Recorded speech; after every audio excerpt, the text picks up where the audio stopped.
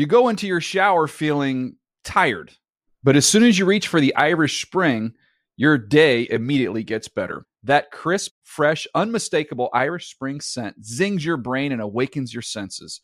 So when you finally emerge from the shower 37 minutes later, because you pay the water bill so you can stay in there as long as you want, you're ready to take on the day and smell great doing it. Irish Spring Body Wash and Bar Soap. Fresh, green, Irish. Shop now at a store near you. Getting ready to take on spring? Make your first move with the reliable performance and power of Steel battery tools. From hedge trimmers and mowers to string trimmers and more, right now you can save $50 on select battery tool sets. Real Steel. Offer valid on select AK system sets through June 16, 2024. See participating retailer for details. When you buy Kroger brand products, you feel like you're winning. That's because they offer proven quality at lower than low prices.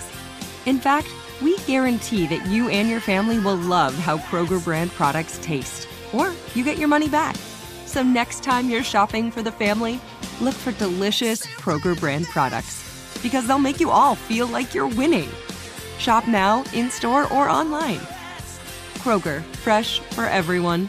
Every catch, every 2-minute drill, every 4th and inches. If it's NFL football, and it happened, NFL Game Pass has got it. Get every live out-of-market preseason game, condensed games, replays, coaches film, and more. Kick off your free trial today at NFL.com/Game Pass.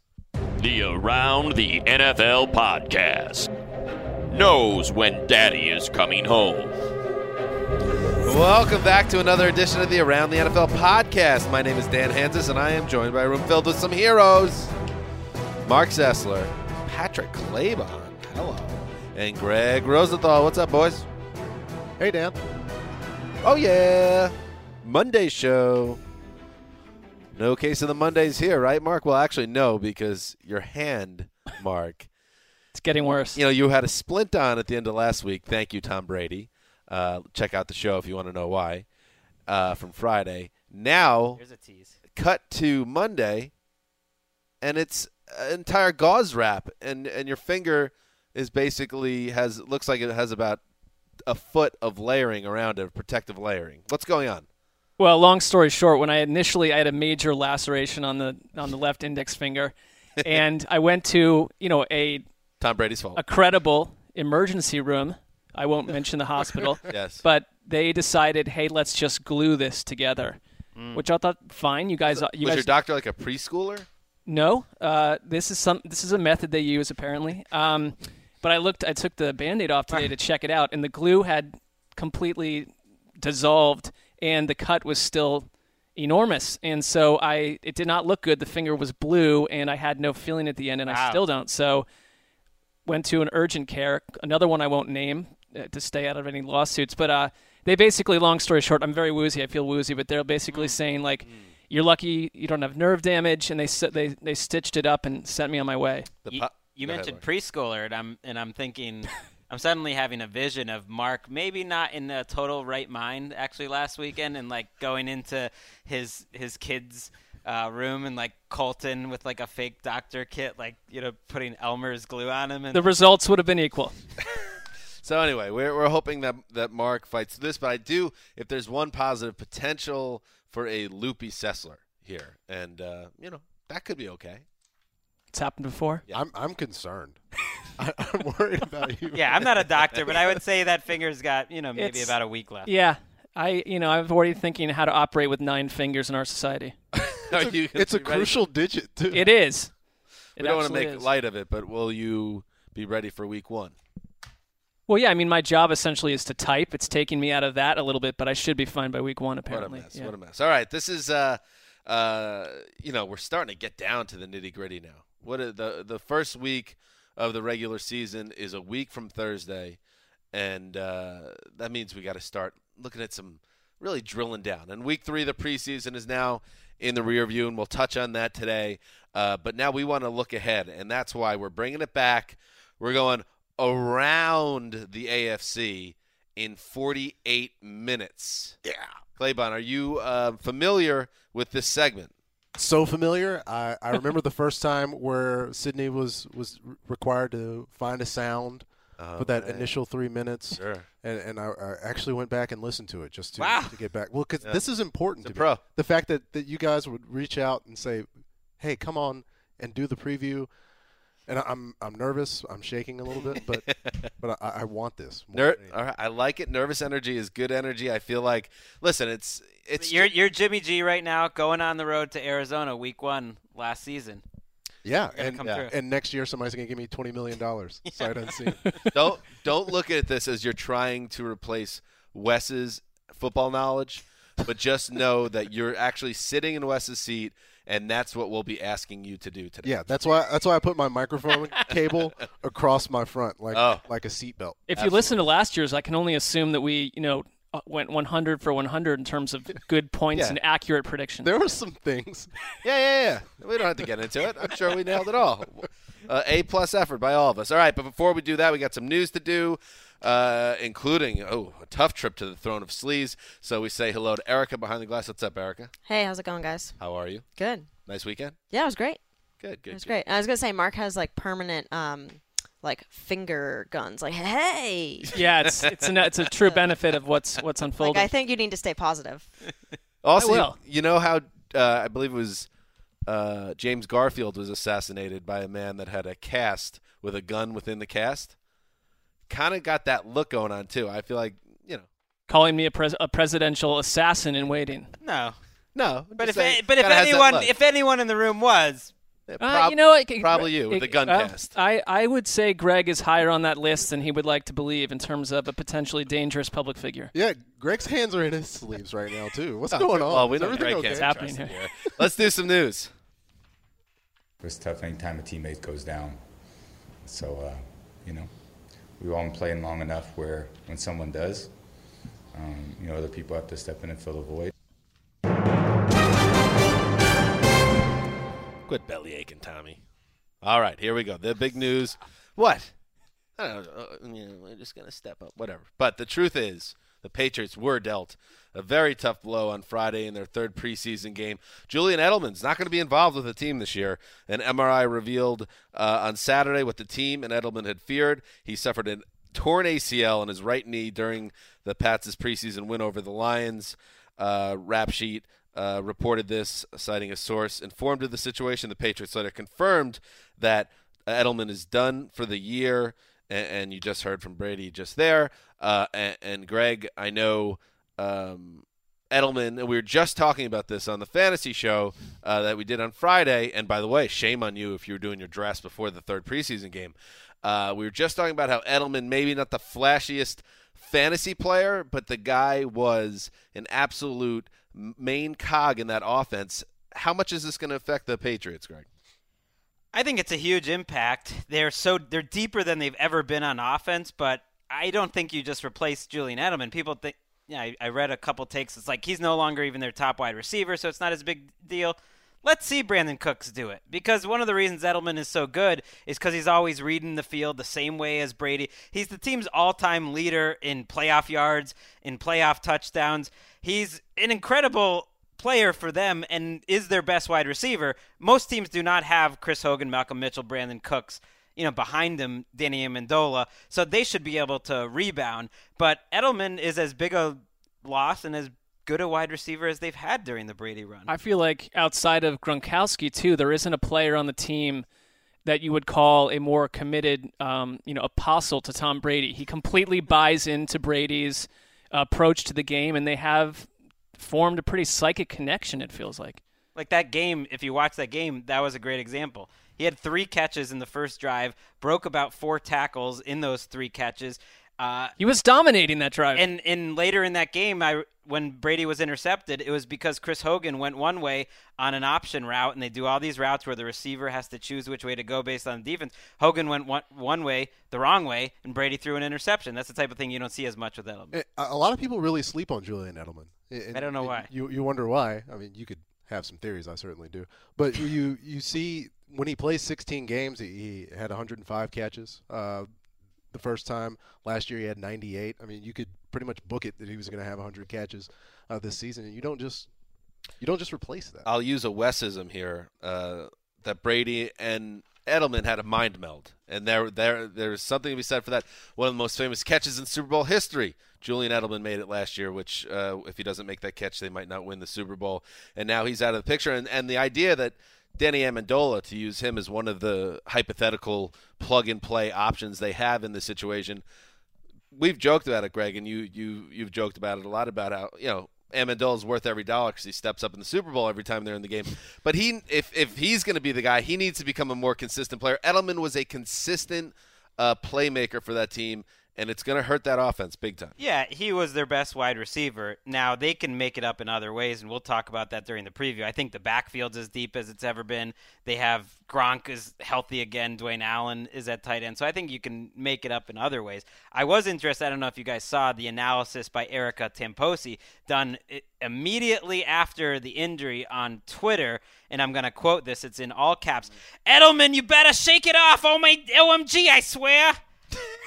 That was a voice recording of myself just now. I just heard it. I mean, it was identical. Shake it off. Okay, Edelman is like the heart of that team when you have Brady. I mean, it's an emotional. It's not just he's See great. that your caps on the oh my tweet. God, I'm heartbroken. I caught Wes's ire 2 to 3 years ago when I said Edelman at his best is absolutely better than Wes Welker at his best, and I think his play over the last few years has borne that out a little bit. And now he won't be there. So let's see. Wes feeling a disturbance in the force, right? He's been essentially subtweeted on this show. But remember, the Patriots won the Super Bowl without Rob Gronkowski last year. I would not count them out with this loss. 3-28? No. Yeah, so here we go. Moving on, the Cincinnati Bengals are facing an absence themselves on Sunday. Linebacker Vontaze Burfict. He returned an interception, 62 yards for a touchdown. Everybody was saying, oh, Burfict's looking great. Another great piece of that defense. But guess what? Burfict might not be around. NFL Network insider Ian Rappaport reported Sunday night that Burfict is facing a 5-game suspension for a hit that he put on Chiefs fullback Anthony Sherman last week. Video of the play in question appeared to show Burfict hitting Sherman after Chiefs quarterback Alex Smith released a pass headed for tight end Travis Kelce. ESPN first reported this development. Rappaport reported that Burfict intends to appeal the ruling. What are your thoughts on this? Patrick Claybon, Burfict, 5 games. Now it's really getting serious in terms of the league coming after him. Yeah, history a factor. It's almost as though there was this giant Vontaze Burfict file. And note, next time he does anything questionable, we're going to have to drop the hammer on him. Because you look at this and you wonder if anybody else is coming across on a mesh concept and gets hit a little bit after the quarterback throws the ball, if we're even having this conversation. Well, if no. It's not for the player. That's the league rule. I think any other player would just be fined $15,000, and they have a system where it's a bigger punishment each time. And the last time he was suspended, which was for 3 games, they cited 6 different times that he had violated. And so I think with basically any other player, I think he would have just been fined. It is hardly, if you go through his catalog of egregious hits, it's hardly the worst. It's hardly the worst. And even the player, Ethan Sherman afterwards said, clean hit. Told him that on the field. That's what Burfict says. Oh. But it's a huge loss for the Bengals because Burfict has never looked better than he had this preseason. One thing that's a great point, and I think he's like one of the key members of that defense other than Geno Atkins. But what's been lost here is there is a rules emphasis at play that I don't think a lot of fans – and I had forgotten about really, where certain illegal hits, including these blindside hits, which are essentially collision low crossers. You remember that book that we talk about? Great title. That's what this hit is. That a blindside hit where he knows the guy's out of the play, or at least they believe he knows the guy's out of the play, is now a rules emphasis that you're going to get fined for more. We'll talk about the Cincinnati Bengals a little bit later, as we will the Patriots. Finally in the news, Tropical Storm Harvey has been wreaking havoc in South Texas. Houston has been taking a barrage all through the weekend. More than 30 inches of rain has fallen on parts of Houston since Thursday, according to the National Weather Service. The death toll on Monday had risen to 8, And we're talking a situation where tens of thousands of people are going to be looking for emergency shelter. The governor called in the entire National Guard of the state to help out. There's been a lot of outreach in terms of people trying to help out. Nice job by J.J. Watt fundraising, the Texans as well. But what does this mean for the Houston Texans now? Greg, they have week 1 scheduled. They have a game at home. What are they saying right now? Are we going to be seeing the Texans in Houston? It seems impossible right now. Well, right now they're practicing at the Cowboys facility. They have not announced, as we tape this, what they're going to do with Thursday's preseason game. I would expect that word to come down soon, whether they play it in Dallas. I suppose they could just cancel the game entirely, but that seems unlikely. We've seen in the past teams play in other stadiums, and if Houston's not ready, and I think this flood has been a hard thing to wrap your mind around because it's not over. Like, I've seen some before and after shots of like what's happened. It's like it's not after. They had more rainfall last night, Sunday night, than they usually have for 2 months at a time, and it's still going. So I don't think people really know, because it's impossible to know the damage that's gone on and how long this recovery is going to take. Yeah, the storm has turned out back towards the Gulf of Mexico, but the flooding could actually get worse in Houston with their flood control reservoirs and having to release water. And it's a situation that it seems like it turned into a worst-case scenario from where it was on Thursday, and now here we are Monday, and things are a lot worse than everyone had realized. And you feel for those people, and you hope that they get some good news down there soon. I mean, yeah, the location of a preseason football game, probably one of the low wattage angles to this. There's a lot more going on in that city than where the game will be played against the Cowboys. Right, but for the team, they're in a really unique circumstance where Tom Savage is talking about, his 7-month-old baby and his wife is there, and pretty much all of their families are in Houston, and they're separated from them because they were on the road at a preseason game. Some of the coaches I know had to evacuate their houses. I can think of I evacuated to Houston once during a hurricane, and the place, the parents' house that I stayed at, parents of my friends, their house is flooded right now. His wife's house is flooded. So there's a lot of people whose lives have been totally upended, and I don't think anyone really knows where it's going. Yeah, tough to even think about the number of people that had to uproot and leave the Gulf Coast in New Orleans after Katrina and in southern Mississippi and actually relocated to Houston, right? Who might be in the same situation now over a decade later. It's just horrible. It's crazy. And Bill O'Brien, the Texans coach, here's what he had to say. Obviously, as the coach, or you're a manager, you have a lot of people that are looking to you. And here's what O'Brien had to say about the situation. Football is obviously important, but I think the most important thing right now is doing everything we can for our city. I will tell you right now, we're going to dedicate this season to the city of Houston, the people of Houston. There are no guarantees in football. That's not what I'm here to say, but I will guarantee that this team will go out every Sunday, Monday, Thursday, whenever they ask us to play, and we'll play our asses off for the city of Houston. I promise you that. All right, so that's what's going on in Houston. We'll track that as the week goes on. All right, that's what's happening in the news, folks. And, yes, it is time to go around the AFC. Some people say, let's just go right through the conference. Sure. No. That's not the best way to really get an idea of what's going on with each of these teams. So we go around. You could almost say we're circumventing the AFC. On some level? Avoiding it entirely. On some level you could say that, but actually what we're doing That'd is be weird. We're going around it so we can get the real angle on everybody. 360. Like concentric circles? Yeah. To fill it in? Kind of concentric-y. Venn diagrams. Yeah. So, all right. So that's what we're going to do. And here are the rules, because we can't be here all day. We got jobs. Everybody's got jobs. Claiborne might get called for breaking news in the middle of the show. That's just a fact. Yeah. Sometimes it happens. Absolutely could happen. So we're going to do 3 minutes for each of the AFC teams. For divisions, 4 teams in each division, 4 times 4, 16. Double check my math. 32 teams divided by 2 equals 16. Okay, nailed it. Twice. So, there we go. Got it. See, I showed my work there, Greg. And you think getting a 39 on a state-mandated math test would shake my confidence? No, I just plug in the numbers and keep rolling. You're never too old to get better. All right, here we go. And we're going to start with the AFC East. And Greg, I'm going to start with the throne of ease. Okay. We already talked about Julian Edelman. So, Erica, this is your first time doing Around the AFC, and we're going to do Around the NFC on Wednesday. Don't you worry, NFC heads. Is that a thing? It's just people who, it's like people, they only watch NFC games. They're just like, oh, I hate the style of play in the AFC. Never watch them. So once I throw it to Greg, start the clock, and then, give us like a warning around the 1 minute mark. And then once we hit it, we're moving on to the next team. Just a heads up, it will be the Zeuser. So I'm giving myself a heads up. Okay. After that, I will throw it to Mark and then Claybon, and then we'll just repeat going in each. Oh, this is a little bit exciting. A little bit exciting right now. Fired up. Little pressure packed. All right, here we go, Erica. You ready? And New England Patriots, start us off. Greg. I want to hear a buzzer or something. No, just go. All right.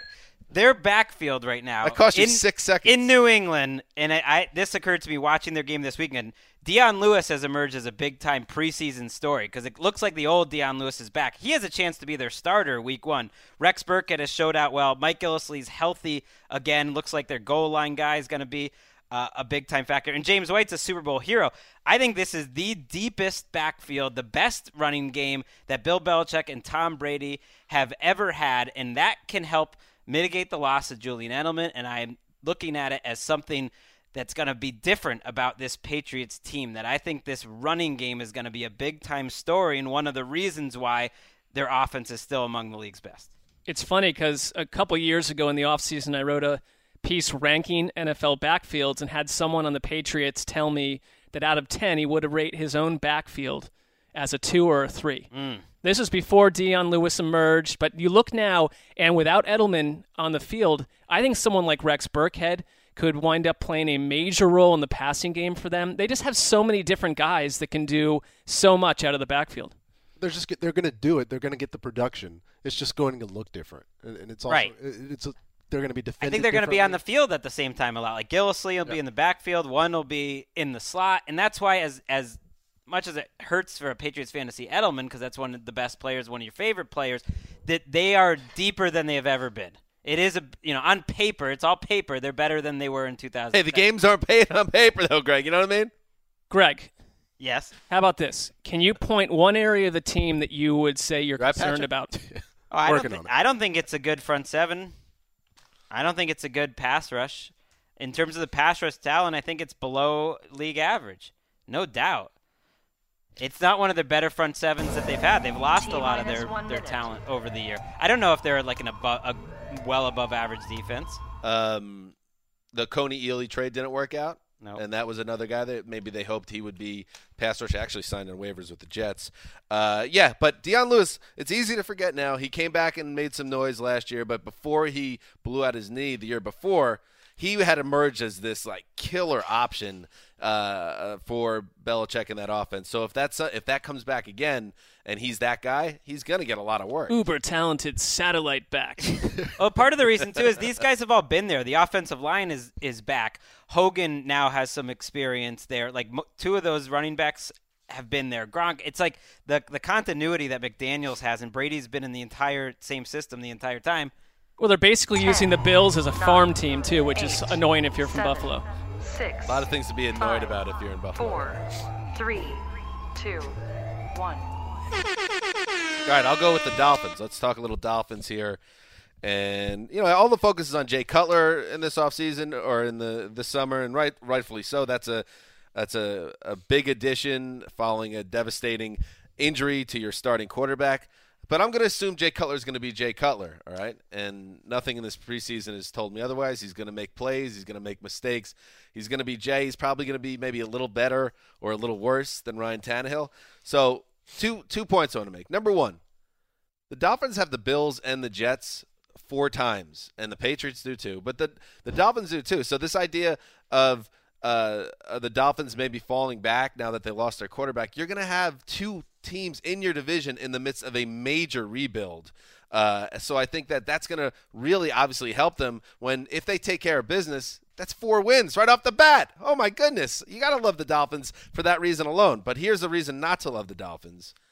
I don't know if you guys caught their last preseason game. They got shredded on defense. They gave up 28 points in the first half, and that's with most of their defensive starters playing in the game.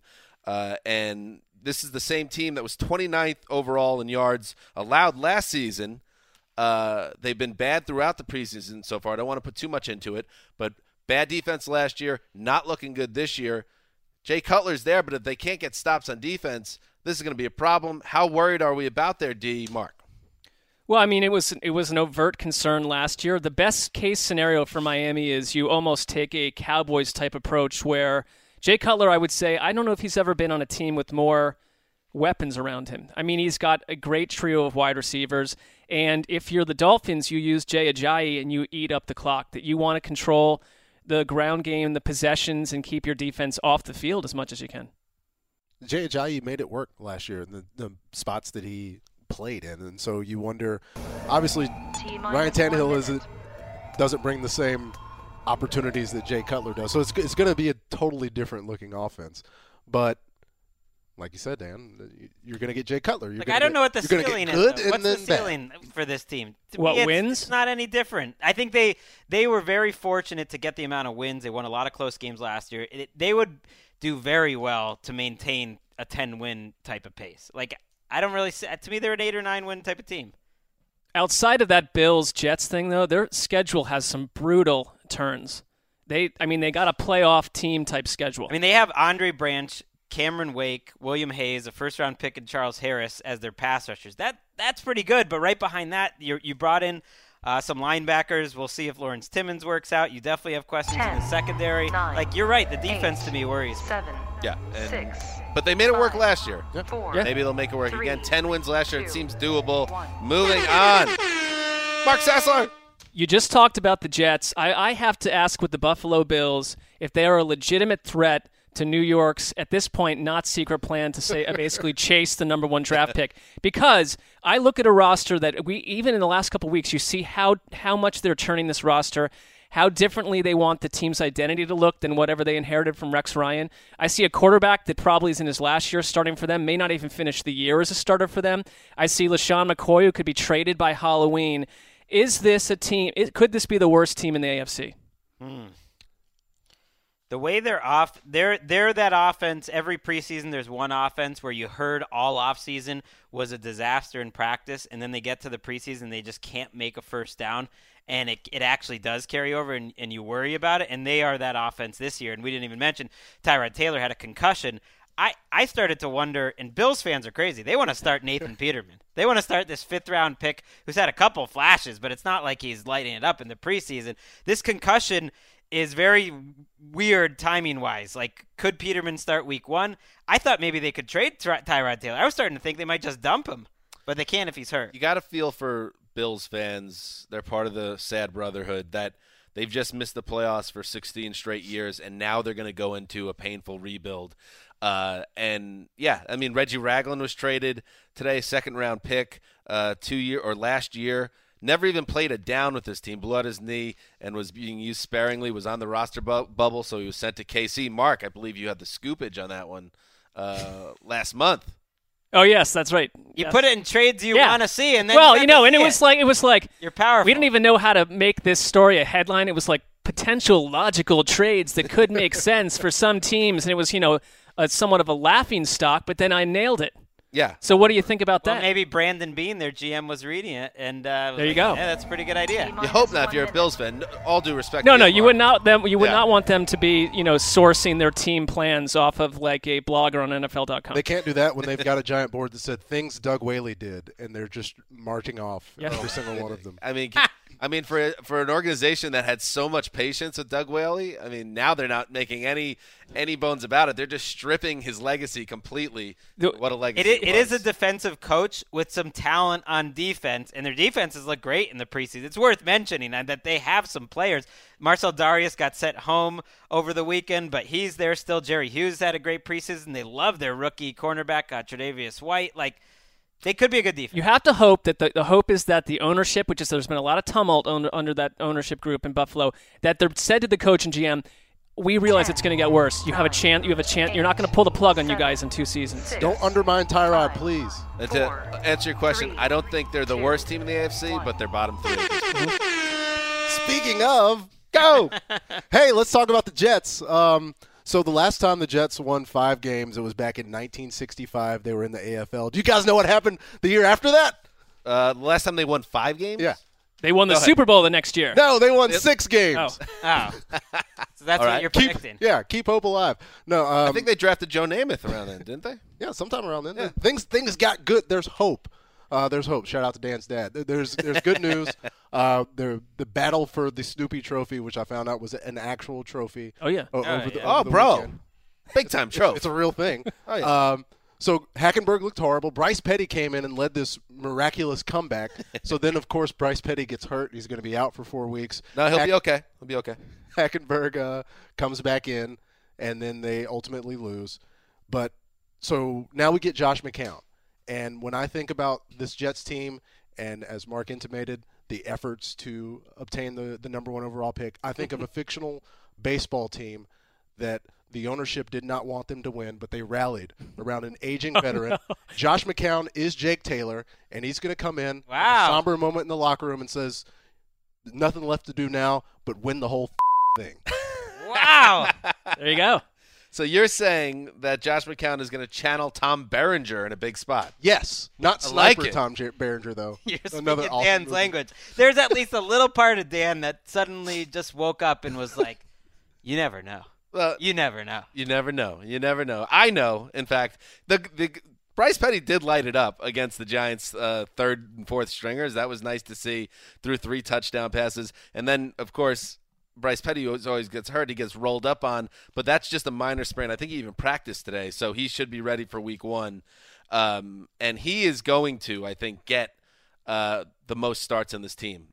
I think that's how things have changed now. I think McCown was named starter today, obviously.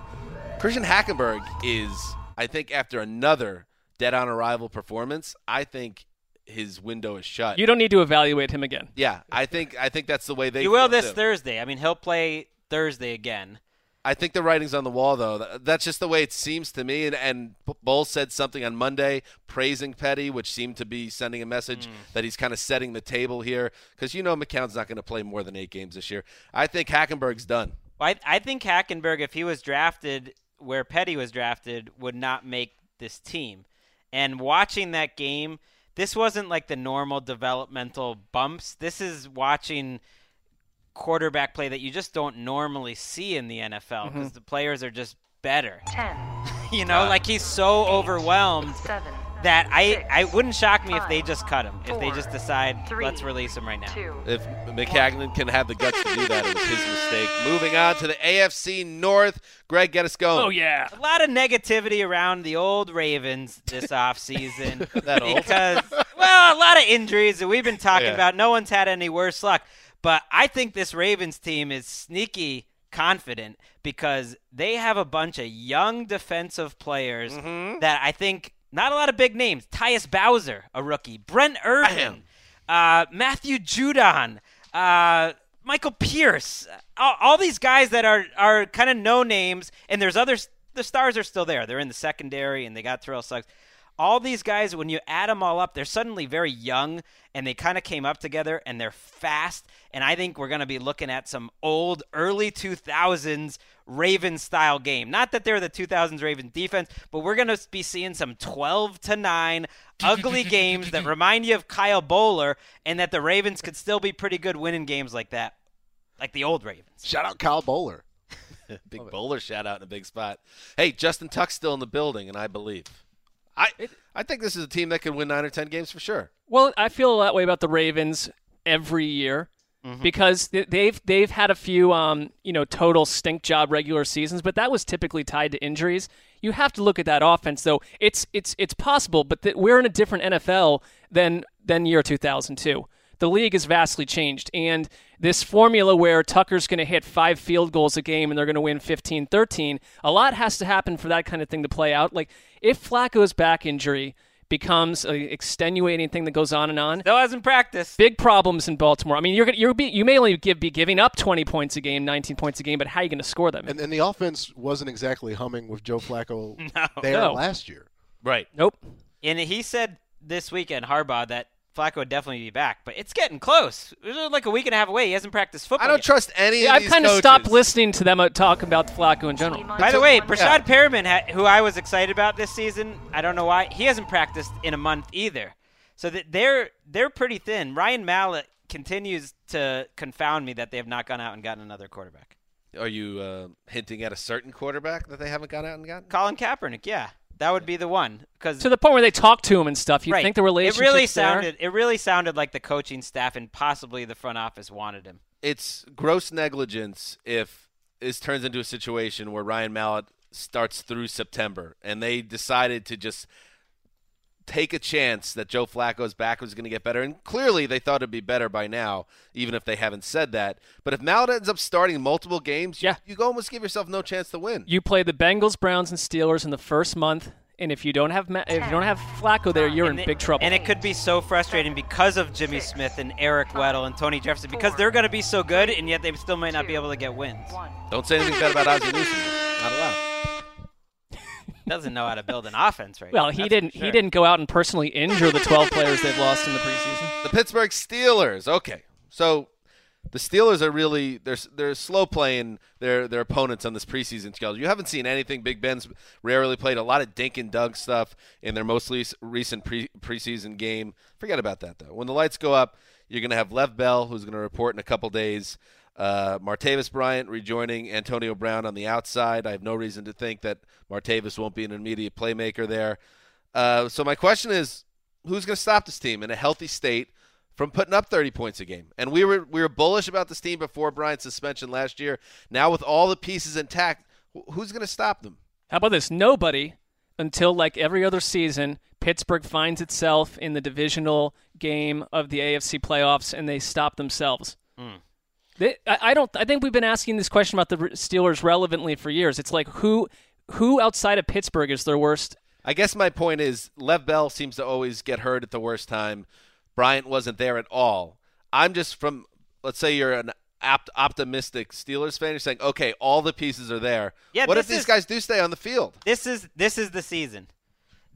Tomlin has turned the defense over from LeBeau to Keith Butler, and they have a young defense that I think is primed. Like, this is kind of Tomlin's defense. You're not going to get Lev Bell, Antonio Brown, Roethlisberger, and Bryant all in their primes together all at once. I don't know if, we're not sure if Big Ben's still in his prime right now. He's got to show that. Or if he'll be back next year. This is the season. Don't have that midseason swoon where you lose to the Browns and the Bills back-to-back in weeks 5 and 6. Yeah, we see these guys and we see them individually, and the idea is once they're all there together, then suddenly there's going to be all the points are going to happen at the same time. But the issue is that there's only one football, and a lot of times Antonio Brown was getting all those balls because he was really the only option. And so I'm not exactly sure it leads to good offensive line, though. That can make up for a lot. I mean, that can underrated line. This is the goal, and getting at Mark your point.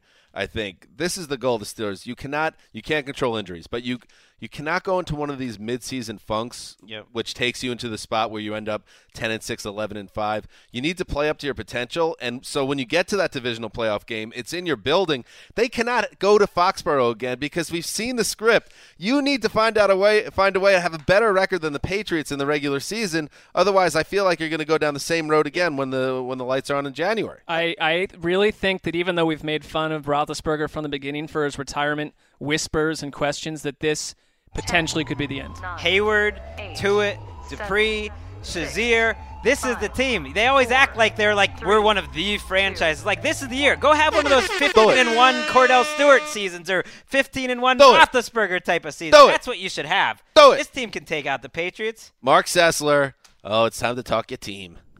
All right, well, when it comes to Cleveland, all preseason, let's talk about the quarterback situation over and over and over. The biggest difference that I have observed with this team compared to the past, literally since 1999, they have somehow figured out how to tackle players on the opposite team. I have never seen this Major. before in Cleveland, and I do also think that not that they were game planning, that they took this preseason very seriously. They wanted to be where they're at, 3-0, and show that culturally we can start to expect to win. So maybe they were doing a little more game planning on defense, and some of this is a result of that. Forget the quarterback business. Do we believe that Cleveland's defense, there is talent here, maybe is beginning to turn a corner, or is it a mirage that gets found out in week 1 when you play Pittsburgh? It's not a mirage. I mean, Myles Garrett is a spectacular football player, and we saw him get triple-teamed at times over this past weekend. They've got guys that can make plays. Not sure how Peppers is going to translate. He's looked good. Yeah. He was able to get Jameis. So it's not a mirage. It's weird that Myles Garrett being a total beast in the preseason, one of, for what it's worth, PFF's top-rated players in the preseason. That's been a little under the radar that, like, hey, this number 1 pick is absolutely looking like a number 1 pick. Maybe no one wants to jinx it. The same way with Clowney when he came in with such expectations. Yeah, I think they're more talented. They're a lot more talented this year. And you can't, if you have, like Joey Bosa showed last year, how that could have a transformative effect on a defense if you have a guy that's an instant impact guy. I wouldn't put really anything into their 3-0 record. I get the logic of it, and also the tackling thing. That's good that they seem fundamentally sound, but I really want to see them win a game that matters in September, because I think if they just win their opening game or even split those first 2 games, all that stuff gets washed away. Their opening game is Pittsburgh, and we just announced them as the team that can knock out the I have a theory, New though. England, Greg Williams' shtick works best early in his tenure. I believe they might have won the Super Bowl in his first season in New Orleans, especially with like a young team who kind of buys what he's and is a little scared of him. You know what I'm saying? So I think that's the time when Greg Williams' message. So Cleveland's window begins now. Right now. We haven't even mentioned DeShone Kizer is the Week 1 starter, and you are buying in, Sessler. I know you said don't talk about the quarterback, but give me a break. I am buying in. I mean, I think that, number one, this is the guy you have to evaluate before next year's draft, and it's why waste time on Brock Osweiler? That never felt right to me. You said that this team is going to be 8-8 on your Twitter. I could see them going 8-8.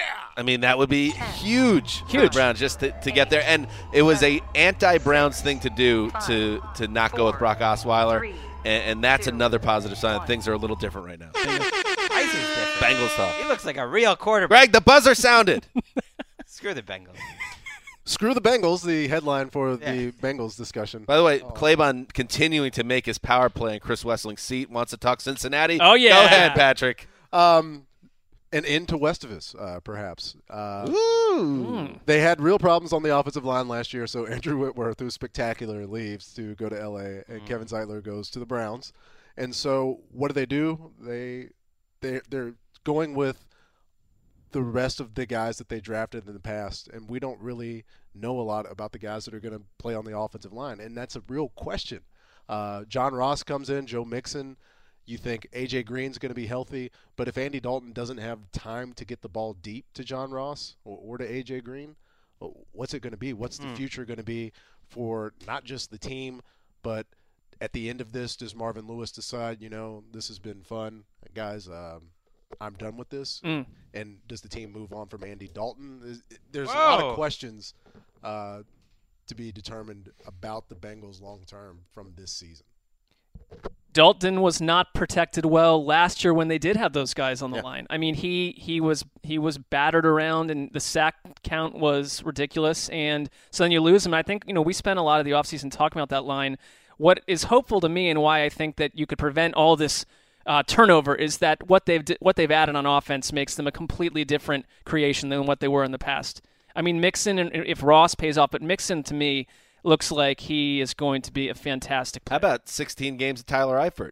Right. The connection.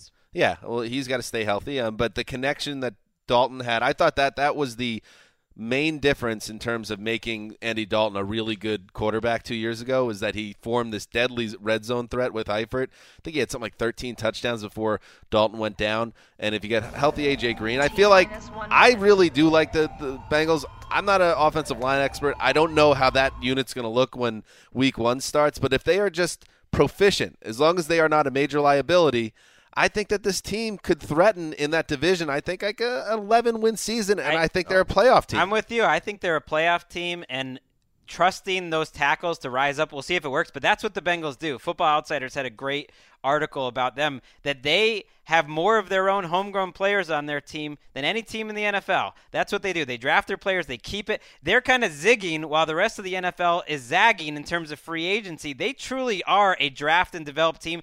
Their secondary, they've got first rounders that have barely even played for them. Darqueze Dennard and William Jackson is now coming up. I think the Burfict injury or the suspension really, really hurts them. Yes. He's kind of the centerpiece. And if Wes was here, he would want me to mention that Burfict deserves it because he's the dirtiest player in NFL history, according to Wes. Shout out to Wes. All right, halfway through the game, why don't we throw out? We all got the Patriots in the AFC East, right?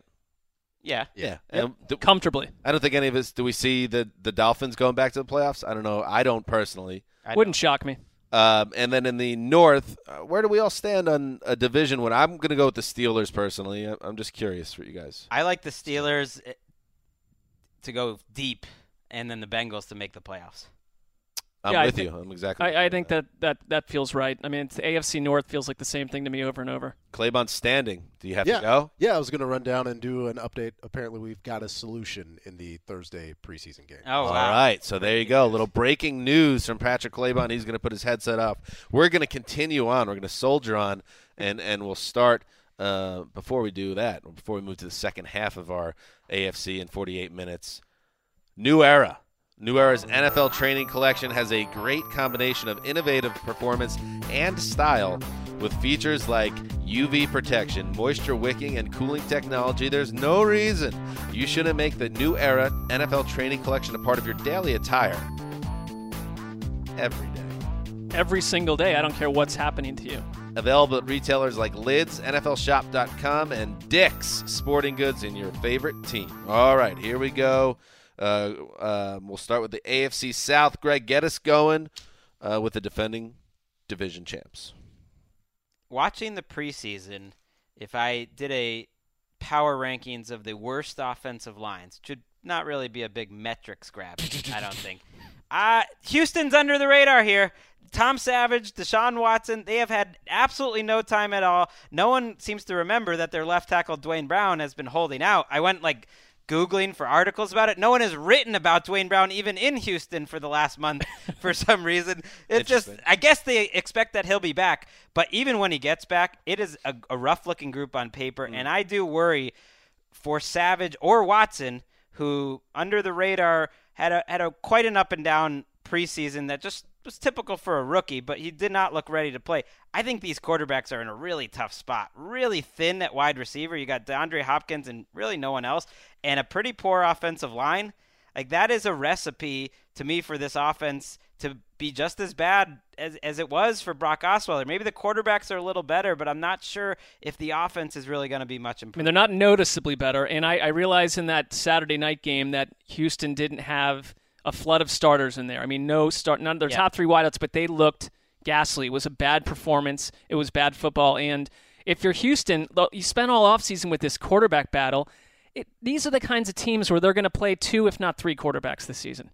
They're all going to play. We're going to see. We know O'Brien. You think they're going to Brandon Weeden? I think you could because if it becomes some sort of a mash unit by the end of the year, you never know. I mean, it just feels like every season under O'Brien, he's forced to play more than even 2 quarterbacks. All right, the counter there is the Texans aren't a perfect team, but this is not a perfect division, and especially with Andrew Luck's situation up in the air. I know a lot of people think the Titans are ready to make this the next step up, but I think the Texans, on the strength of nothing else other than J.J. Watt and Jadeveon Clowney potentially finally ready to both just kill it together at the same time, I think their defense still has that ability to win games. The offense isn't going to score a lot of points, but I think O'Brien, and I know he's not a super popular figure, he seems to get the most out of his team. So I think he'll find a way because it seems like the Texans always do. He has done that. It's the right division to be in if you want to go 9-7 and be a division winner. That's a great argument to reseed the playoffs. It'll be interesting. It's impossible to know how it impacts a team on the field, but the flood rather, is going to be something that really shapes this season for them. We'll see how long that they're away from home, and they're already said they're playing for the city, and there's going to be a lot of emotions and families affected. I don't know what that means, but I'm with you on Watt and Clowney. I can't remember being more excited to watch a duo of defensive linemen play together in my lifetime. What's better than Watt and Clowney? I like that. Craig coming strong. The Indianapolis Colts. Or the Indianapolis Colts, as some other people say. All right, so let's talk about it. Claybon already Wow, back. Claybon is back after only missing one team. We did the ad read, Claybon, while you were gone, but still. Was the ad read? Yeah, sorry, bro. Yeah, What's the news? I thought that we had an update on the solution. It turns out the newsroom has just given up on getting an update from the NFL on whether or not this game. Soldier on an NFL. So we just taped an update, and that's it. Okay, all right. Let's start with the Colts. Okay, so we know the situation. We know the situation that we don't know the situation. Andrew Luck, is he going to be ready for the start of the season? It increasingly feels like he won't be, even though we haven't been given any official word. Scott Tolzien under center, 3 first downs and a total of 3 points in the first 2 games. That's Hackenberg-esque. They were a little better against the Steelers. They scored a touchdown. They had 7 first downs, so there was some progress. So here's the big question for me. If the Colts have any chance this year. First of all, Luck's got to come back sooner rather than later. But their schedule is somewhat favorable in the first month. At Rams, home against Cardinals, home to Browns, at Seahawks, home to 49ers. Not a cakewalk, but not a tough schedule. Can they survive for a month if, let's say, that's how long we're missing Luck? Because it's all hypothetical. I'll just throw a month out there. Claybon. No. Okay. They can't. The Titans are going to be better. Somebody out in the West is going to make a push for the wild. It's the options for the Colts with no Luck for a month are 0 to me. The options are that the rest of the AFC South is bad if that happens. I don't think that'll happen, but that 1-3 doesn't kill you. That maybe he comes back, he misses 4 games, they're 1-3, and he can at least fight to bring them back into the mix. If you're Chris Ballard, I mean, I thought he did a lot of good things this offseason. They've had some terrible luck. The whole situation with Andrew Luck, the whole point was to make this team not so dependent simply on Luck alone, that there'd be more around him, and it feels like it's almost never been more in this direction. Because of the quarterback. Well, right, but it's like other teams lose quarterbacks. Like this team could go 2-14 if they didn't have Luck in the lineup. I mean, you put Derek Anderson or whoever, a good backup quarterback on that team, and I think they would have a chance, but they have so many questions. They're going to be starting 7 or 8 new guys on the defense too. They have injury. They have injury. Their center is injured. Jack Mewhort is injured right now. They've got all sorts of issues. That Luck's not even the only one. Let's say he does miss that first month, which would be 5 games, and they go in the tank, and he's.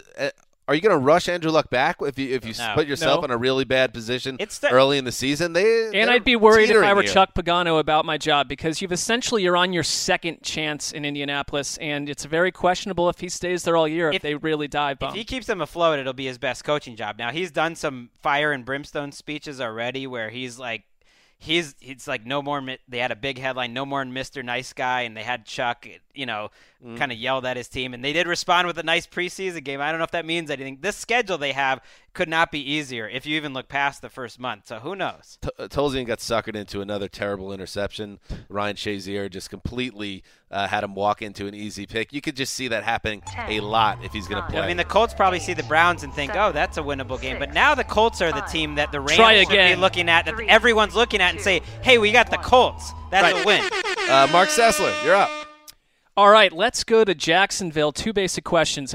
We've talked about the Jacksonville Jaguars so much, and to me feels like nothing's changed at all. But one question here. Do the Jaguars have any idea what they want to be? Part 2, and after another hopeful offseason, is this already a lost year in Jacksonville? No. Not yet. Well, but it has the earmark. It has the earmarks of it, and I don't like to say that because that fan base deserves better. Too unpredictable. Identity was your first question? Yes. I think they might, which is give the ball to Leonard Fournette 20-plus times, take the ball out of the quarterback's hands, which it's not just hinting. It's not just, we're picking this up from watching preseason games. The head coach said, we do not want to throw the ball ever. Now, does that work? Does that work in 2017? No, but that's what they're going to try to do. Tell everybody. And right. Exactly. Just let everybody know. Maybe he's all setting everybody up and he's going to throw it 50 times a game. I don't know. But the defense, Greg, tell me I'm right or I'm wrong. The defense was actually pretty good last year. And if that defense takes the next step and Fournette's the real deal, maybe they can win some of these close games again in a bad division. I mean, they were featured in 2017's Making the Leap. This defense, I believe it's a top 10 group, partly because of Calais Campbell. Man, he had a monster game in their last preseason game.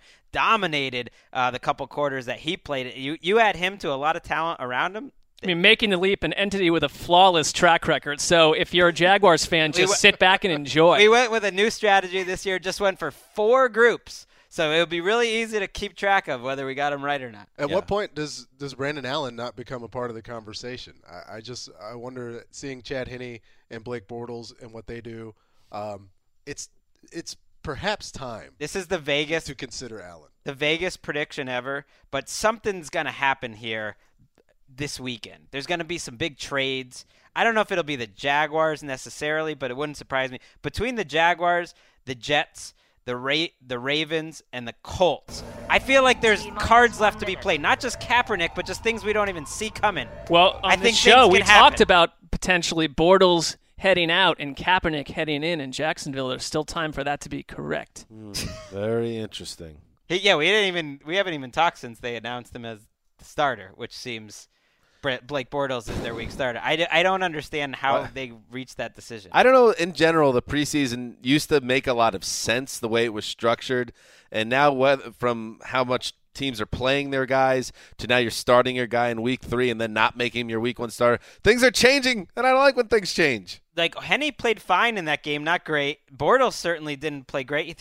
He had a terrible first drive and a bad interception on it. It's a baffling decision. If you throw a touchdown against the 4th-string defense at the end of the game, that does not mean that you should now be the starting quarterback. What kind of coaching is this? I think they mentioned his mobility was the reason, they did. Which was a nod to their lousy offensive line. All right, Claybon, finish out the division. All right, so we've discussed Blake Bortles, Tom Savage, and Scott Tolzien. Marcus Mariota kind of seems to be the outlier in that group of guys. And you look over on the other side at the defense, the front 7 is largely intact, but they go out and they get Logan Ryan. And if Logan Ryan can get the calls that he used to get in New England, he can be a guy that makes plays. If he can be as grabby as he was allowed to be there. Subtweeting Greg. Jonathan Cyprien, they harvest him from Jacksonville, comes over, gets 4 years, $25 million. And so eventually they're still going to have some problems. Mariota is at some point going to throw an interception in the red zone. That streak's going to die. We're all going to be sad when it happens. But Jack Conklin had that the best rookie year for an offensive lineman. Eric Decker is going to come in and be a difference maker for Mariota that he hasn't seen before. We haven't had Marcus with that guy other than a Delaney Walker, but now we have somebody that can play on the outside, move into the slot. I really see so many paths in the division, but the most paths I see wind up with the Titans winning it. The one thing I like about Tennessee under John Robinson is that I just asked about the Jaguars. There is no question what the Titans want their identity to be, and they've done a good job in quick order of making that a reality versus something they just talk about. And it's weird. It's a weird feeling in Nashville, but this has to be viewed as if they can operate and improve and live up to their potential, this is their division. That's something that also veteran teams that do that year after year know how to attack those expectations. It's just a question if Tennessee can get it done with so many young players on the team. The two things that I want to see. One, can Marcus Mariota stay healthy, which we haven't seen in the first 2 years? And number two, if you remember this time last year, the Titans were the team that everyone was pumping up in this division, and then they came out and they kind of laid an egg, and it took them a while to get going, and then eventually they did, and they finished 9-7. But even then, with that 9-7 finish, the game that Mariota got hurt, they were kind of tanking a game, not on purpose, against the Jaguars, where they got beat bad to basically ruin their season. So I want to see this team kind of put it all together because it didn't happen last year despite the positive strides. The secondary, I believe, has been a huge problem for a long time, and so they addressed it aggressively. But those don't always work. Like Logan Ryan, he had a rough first preseason game. I'm not going to get crazy about that. He's not a number one cornerback to me. Adoree Jackson is an undersized guy who Mike Glennon shredded on Sunday and really picked on and is starting for that team. LaShawn Sims is another guy they might start. So to me, they have questions. They could really use Corey Davis to get healthy. He missed the entire first month, but Tywan Taylor, he's the rookie on this team, the third-round draft pick, who I think is going to be a bigger factor than Corey Davis early in the season. We all have the Titans winning this division? Wow, I don't like being of the same mind this much. I would do. love to pick somebody else. Because I'd like one team that we hype up in the offseason in the AFC South to not be a complete disappointment. Right, I'm picking the Titans. I'm not getting off of it. I'm close to the Texans. Going with the Texans. It's a safe. Feels like the safe, secure. Not in a negative way, Dan. Yeah. Okay, I'm going to go with the Texans. All right, finally, the AFC West. Congratulations, Texans. All right, finally, AFC West. Greg, get us going with the defending. Well, they didn't win the title last year in the division. The Raiders, go. Should be great on offense. Not worried about that. Have a good-looking, great quarterback. Hit me. Derek Carr, who should be ready. So I'm not worried. The offense is going to be good. The defense, I still don't know why I should think they're why they should be any better. These are some of the players that are playing the linebacker for them. Jelani Jenkins, Tyrell Adams, Corey James. Like, they are still figuring out who their starting linebacker group is. David Amerson got hurt in their last preseason game. They haven't seen their first-round pick, Garyon Conley, on the field really at all. They're optimistic he get back. Sean Smith, they were saying, might not even make the team. Like, that is a weird-looking back seven, and I worry a little bit about this team that they had so much success and they're feeling themselves, and can they do it again? Because it's not that it happens that you win 11 or 12 games. Not many organizations can do it year after year. Like, it just doesn't happen. Yeah, I don't think they're built to go 12-4 again record-wise. I think they weren't a 12-4 team last year, to be honest. I think they were much closer to a 10-6 team, and that's probably where they'll be. I am not in love with the assumption that your Marshawn Lynch is going to come in and be a workhorse back for you. They do have depth in the backfield, but they're going to probably have to score 25 points a game to get out of this division. They're in there. Talk about some of these teams with an easy schedule. Their schedule is brutal if you look at they have to play in their own AFC West. Yeah, the number of close games that the Raiders won that even came down to fourth down conversions, is that kind of success something that you can duplicate in this league year after year after year? And no, the numbers show that those are the teams that typically have a quick route in the other direction. I think what they need is for their offense to go from one of the best, 5, 6, 7 offenses to the point where they're in the mix as the best offense in the league, which is certainly possible. Like, you can imagine with that line and Carr and Crabtree and the deep backfield, like, you can imagine that they have the best offense in the league. To me, that's their recipe. I like these beeps back. We didn't forget you, Raiders. No, we didn't forget about you guys. We feel very good about you guys. Any other points, guys? Well, I think it's interesting that the announced move to Las Vegas has had seemingly zero impact on this team at all. Yeah. It would tear other cities and their fan base completely apart. It's had literally no effect. The Marshawn factor. I think Marshawn came in and fixed all that. That was kind of a savvy move because it kind of did throw it off the scent. But if they start out 2-3 and the fans are a little upset, that might be a factor. The Denver Broncos. The Denver Broncos. Boys. They're a little bit overlooked in this division right now. Okay, let's look at it this way. If Trevor Siemian is a league average starter, isn't this defense good enough to make them a threat in this division? And if Trevor Siemian, as Greg seems to contend, is an above-average starter potentially, or is he? I'm just saying, let's not rule it out. Why do we have to rule it out? All right, calm down. I'm making your point for you that he's good. Why can't they be a favorite to win this division? I just feel like they have become an afterthought 2 years after winning a Super Bowl. And we saw it again. We don't put a lot into the preseason. They shut down the Packers with their starters on the field. Von Miller put a spin move on Jason Spriggs. Should be illegal. It's how good it is. You still got the no-fly zone there. I just think that this team, which can easily be 8-8, and the quarterback position would be, to me, the main reason why, and I still have doubts about them. But I'm also willing to say there's no reason to think that they could be an 11-5, 12-4 team if some things go the right way on the offensive side of the ball. Thoughts? kind of like the Bengals, I'm giving them credit to bounce back because I don't just think it's luck that they made the playoffs 5 straight years. I know they didn't win a game, but it's not just luck that the Broncos did that hardest thing in the NFL to do, which is win 12 games a year for 4 or 5 straight years. Right.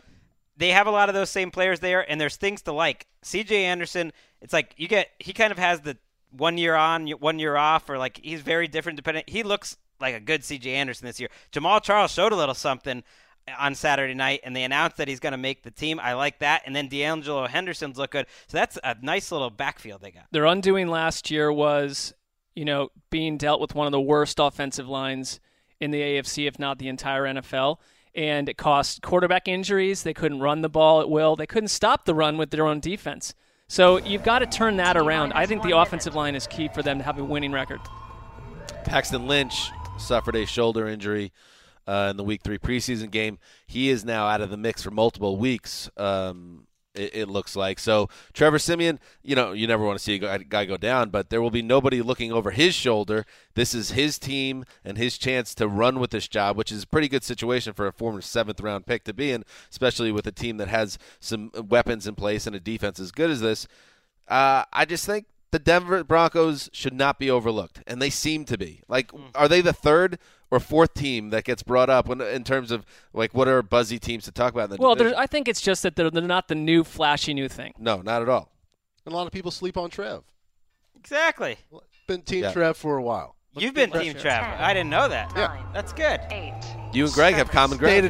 If Jared Goff has the season that Trevor Siemian had last year, this year, people are going to be like, wow, Goff, he's really finally living up to his number 1. Sessler. Sean McVay, quarterback whisper. Okay, let's go to Kansas City, where my issue with the Chiefs is always the same. It's just that I feel like I know where this is going. You're going to go 11-5. You're going to lose in the playoffs. It's a very nagging, annoying thing to observe over the course of 17 weeks. If you're Andy Reid and you're still hanging around in the West, or if you're not, we always talked about Patrick Mahomes as someone that simply will not see the field. No, the sky will fall and countries will take over America before Patrick Mahomes ever plays as a rookie. I ain't buying it. I think that honestly, although he's not perfect, he has a lot to work on, that we could see him this season. Do you believe that's possible? It's possible. But what would it take? You mean to be 2 games under 500 halfway through the season or later? Like a completely healthy Alex Smith and Andy Reid says, and they're contending. Andy Reid says, "You know what? No, we're going with that." Something occurs where the ceiling, this typical ceiling with Alex Smith, becomes obvious once again, and you've got a quarterback behind him that offers so many different traits. Yeah, you say the ceiling, and I get that he's not flashy, but it's not like for instance, the last 4 seasons with Alex Smith at quarterback, 11-5, 9-7, 11-5, and 12-4. So this is a team that they win with a head coach and a quarterback, and perhaps they run out of juice in January because they get outclassed. Well, then why do you trade up for a quarterback if everything's so safe and secure in Kansas City? Because I don't necessarily believe you need to immediately throw the guy in the fire. This is the best situation for a young quarterback to come into. Smith is good but not great. They get to the playoffs but don't win games. So they have the ability to kind of bring the kid in slowly and develop, and Smith is a perfect bridge guy. How often does that happen in the NFL? Right. I just wonder. I think if they're 4-6, that's your answer. Then maybe you try it. But I think they want to get Mahomes more seasoning. As exciting as he's been, I think that 3rd preseason game in Seattle, if you watched him, he was very frenetic in that game, perfect. and he didn't seem like he was quite ready, which is normal. Right. But the problem is I don't think the Chiefs are going to lose enough for that to be. That's what I was saying. Like they've been winners with Smith behind center. They've not been winning playoff games, but they would have to go into a funk that hasn't really happened since he's been there. If they get the real Justin Houston, which they haven't had for a full season now for a couple of years, if they get the Defensive Player of the Year candidate Justin Houston, like that changes who they are to me. What I do if I'm them, I put Sherman out there, Anthony Sherman, have him get popped by like major teams' best defensive players week after week, just deplete the rest of the NFL of resources. But people just love to pop Sherman. Like, guess so. He's just a magnet. 5-game suspension. I don't want to pound the table too hard for Alex Smith, but if he's on the Broncos, they would have been my division pick. I think Alex Smith is a pretty good quarterback. I would take Siemian over him. People think he's picked it up with the heat on his back. Close it out, Patrick Claybon. All right, the 2016 Chargers managed to go 1-8 in single-score games. And shouting out Justice Mosicada for this stat. The first team ever to finish back-to-back seasons with a sub-500 record in single-score games. And so, like, you add that up and you look at the injuries, and it's like, well, this team's just really unlucky. Like, does luck exist? And so they have problems on the offensive line. They would feel like they had addition by subtraction. They lose DJ Fluker and Orlando Franklin, who weren't really playing that well on the interior offensive line. They go get Forrest Lamp, and then promptly Forrest Lamp tears his ACL in camp, and so he's out as well. But there's still so much to feel good about, and all the things that we liked. Year 2 of healthy Joey Bosa, a full year of Joey Bosa with no contract nonsense.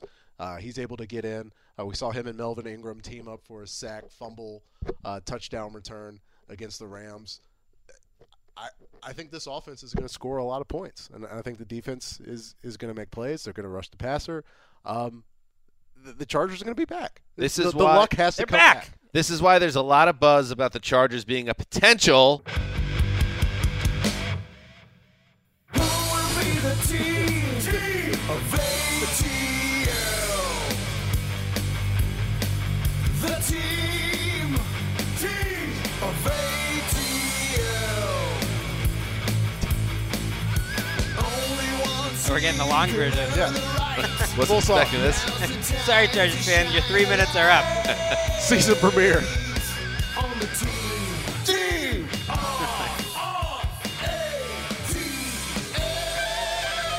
This is a very special honor. Anyway, they're in the mix. Other thoughts about the Chargers? Don't underrate the Phillip Rivers, Ken Wisenhunt connection at this point. The 2 times that they've been together, and now they've got some continuity. Rivers has never had this much young talent around him. It's the most talent he's had, period, since about 2007. If the line is just average, you got difference makers at every level of the defense in terms of the pass rush, in terms of Casey Hayward and Verrett in the secondary. I love just like the top tier, top 10 players on this team. This is Phillip Rivers' time. This is his time to win the division. I'm with you. Picked him to go to the Super Bowl. That's right. You're all in. I'm all in. Between Benjamin and Tyrell Williams, it's tough to find 2 guys on one team that can just flat out fly like that. It's fun to watch. And Keenan Allen It's and Hunter all on Henry paper. over the middle. The battle for LA is over. Everything looks good, and they certainly look like a better team than the Rams. The battle for LA's over. The battle for LA never existed, it seems. They're gonna. I think if they start winning, they're gonna sell out their little soccer stadium, and that will be a nice Said buzz. a tad dismissively. Well, they drew 21,000 for the first game, which was a bit troubling. Let's be honest. But if they start winning, that will cure that, I would think. They just got to put it together, which they haven't been able to do for years now. And I don't want to be a doubter, but I got to see it, I guess. I love this division. Best division in football. I would be pleased to just be assigned to be the AFC West beat writer and like cover all these 4 teams. I think they're all fascinating. Yeah, nerd out, Greg. I love it. Pick a winner of the division, though. It's the Chargers. You got the Chargers. Mark, they're winning the division to go to the Super Bowl. Actually, or I have wild them as a wild card team and then going to the Super Bowl. Claybon? Broncos.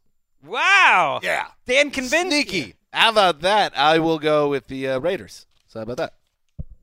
Well, 4. You never actually picked the team. Well, I picked my divisional team as the Chiefs, then they'll lose in the playoffs. Oh. So there we go. We had all 4 divisions represented. Okay, that's it for Around the AFC in 48 minutes. Yes, and the Chargers are in the mix of as team of ATL. We'll have to marinate any other teams we talked about. Something to think about. And then Wednesday we will do the NFC teams, and that'll be exciting. Patrick Claybon, you've done an excellent job pinch hitting. Thanks, man.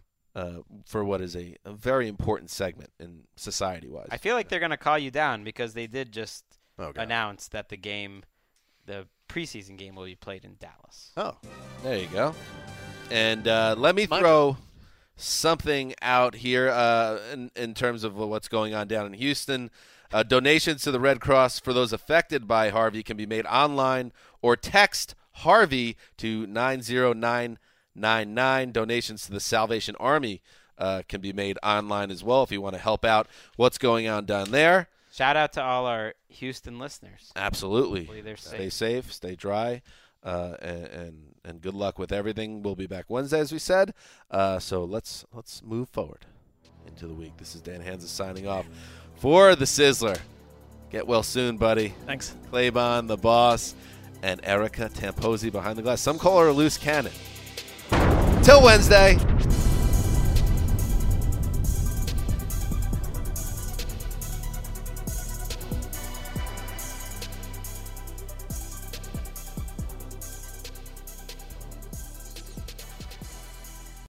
You go into your shower feeling tired, but as soon as you reach for the Irish Spring, your day immediately gets better. That crisp, fresh, unmistakable Irish Spring scent zings your brain and awakens your senses. So when you finally emerge from the shower 37 minutes later, because you pay the water bill so you can stay in there as long as you want, you're ready to take on the day and smell great doing it.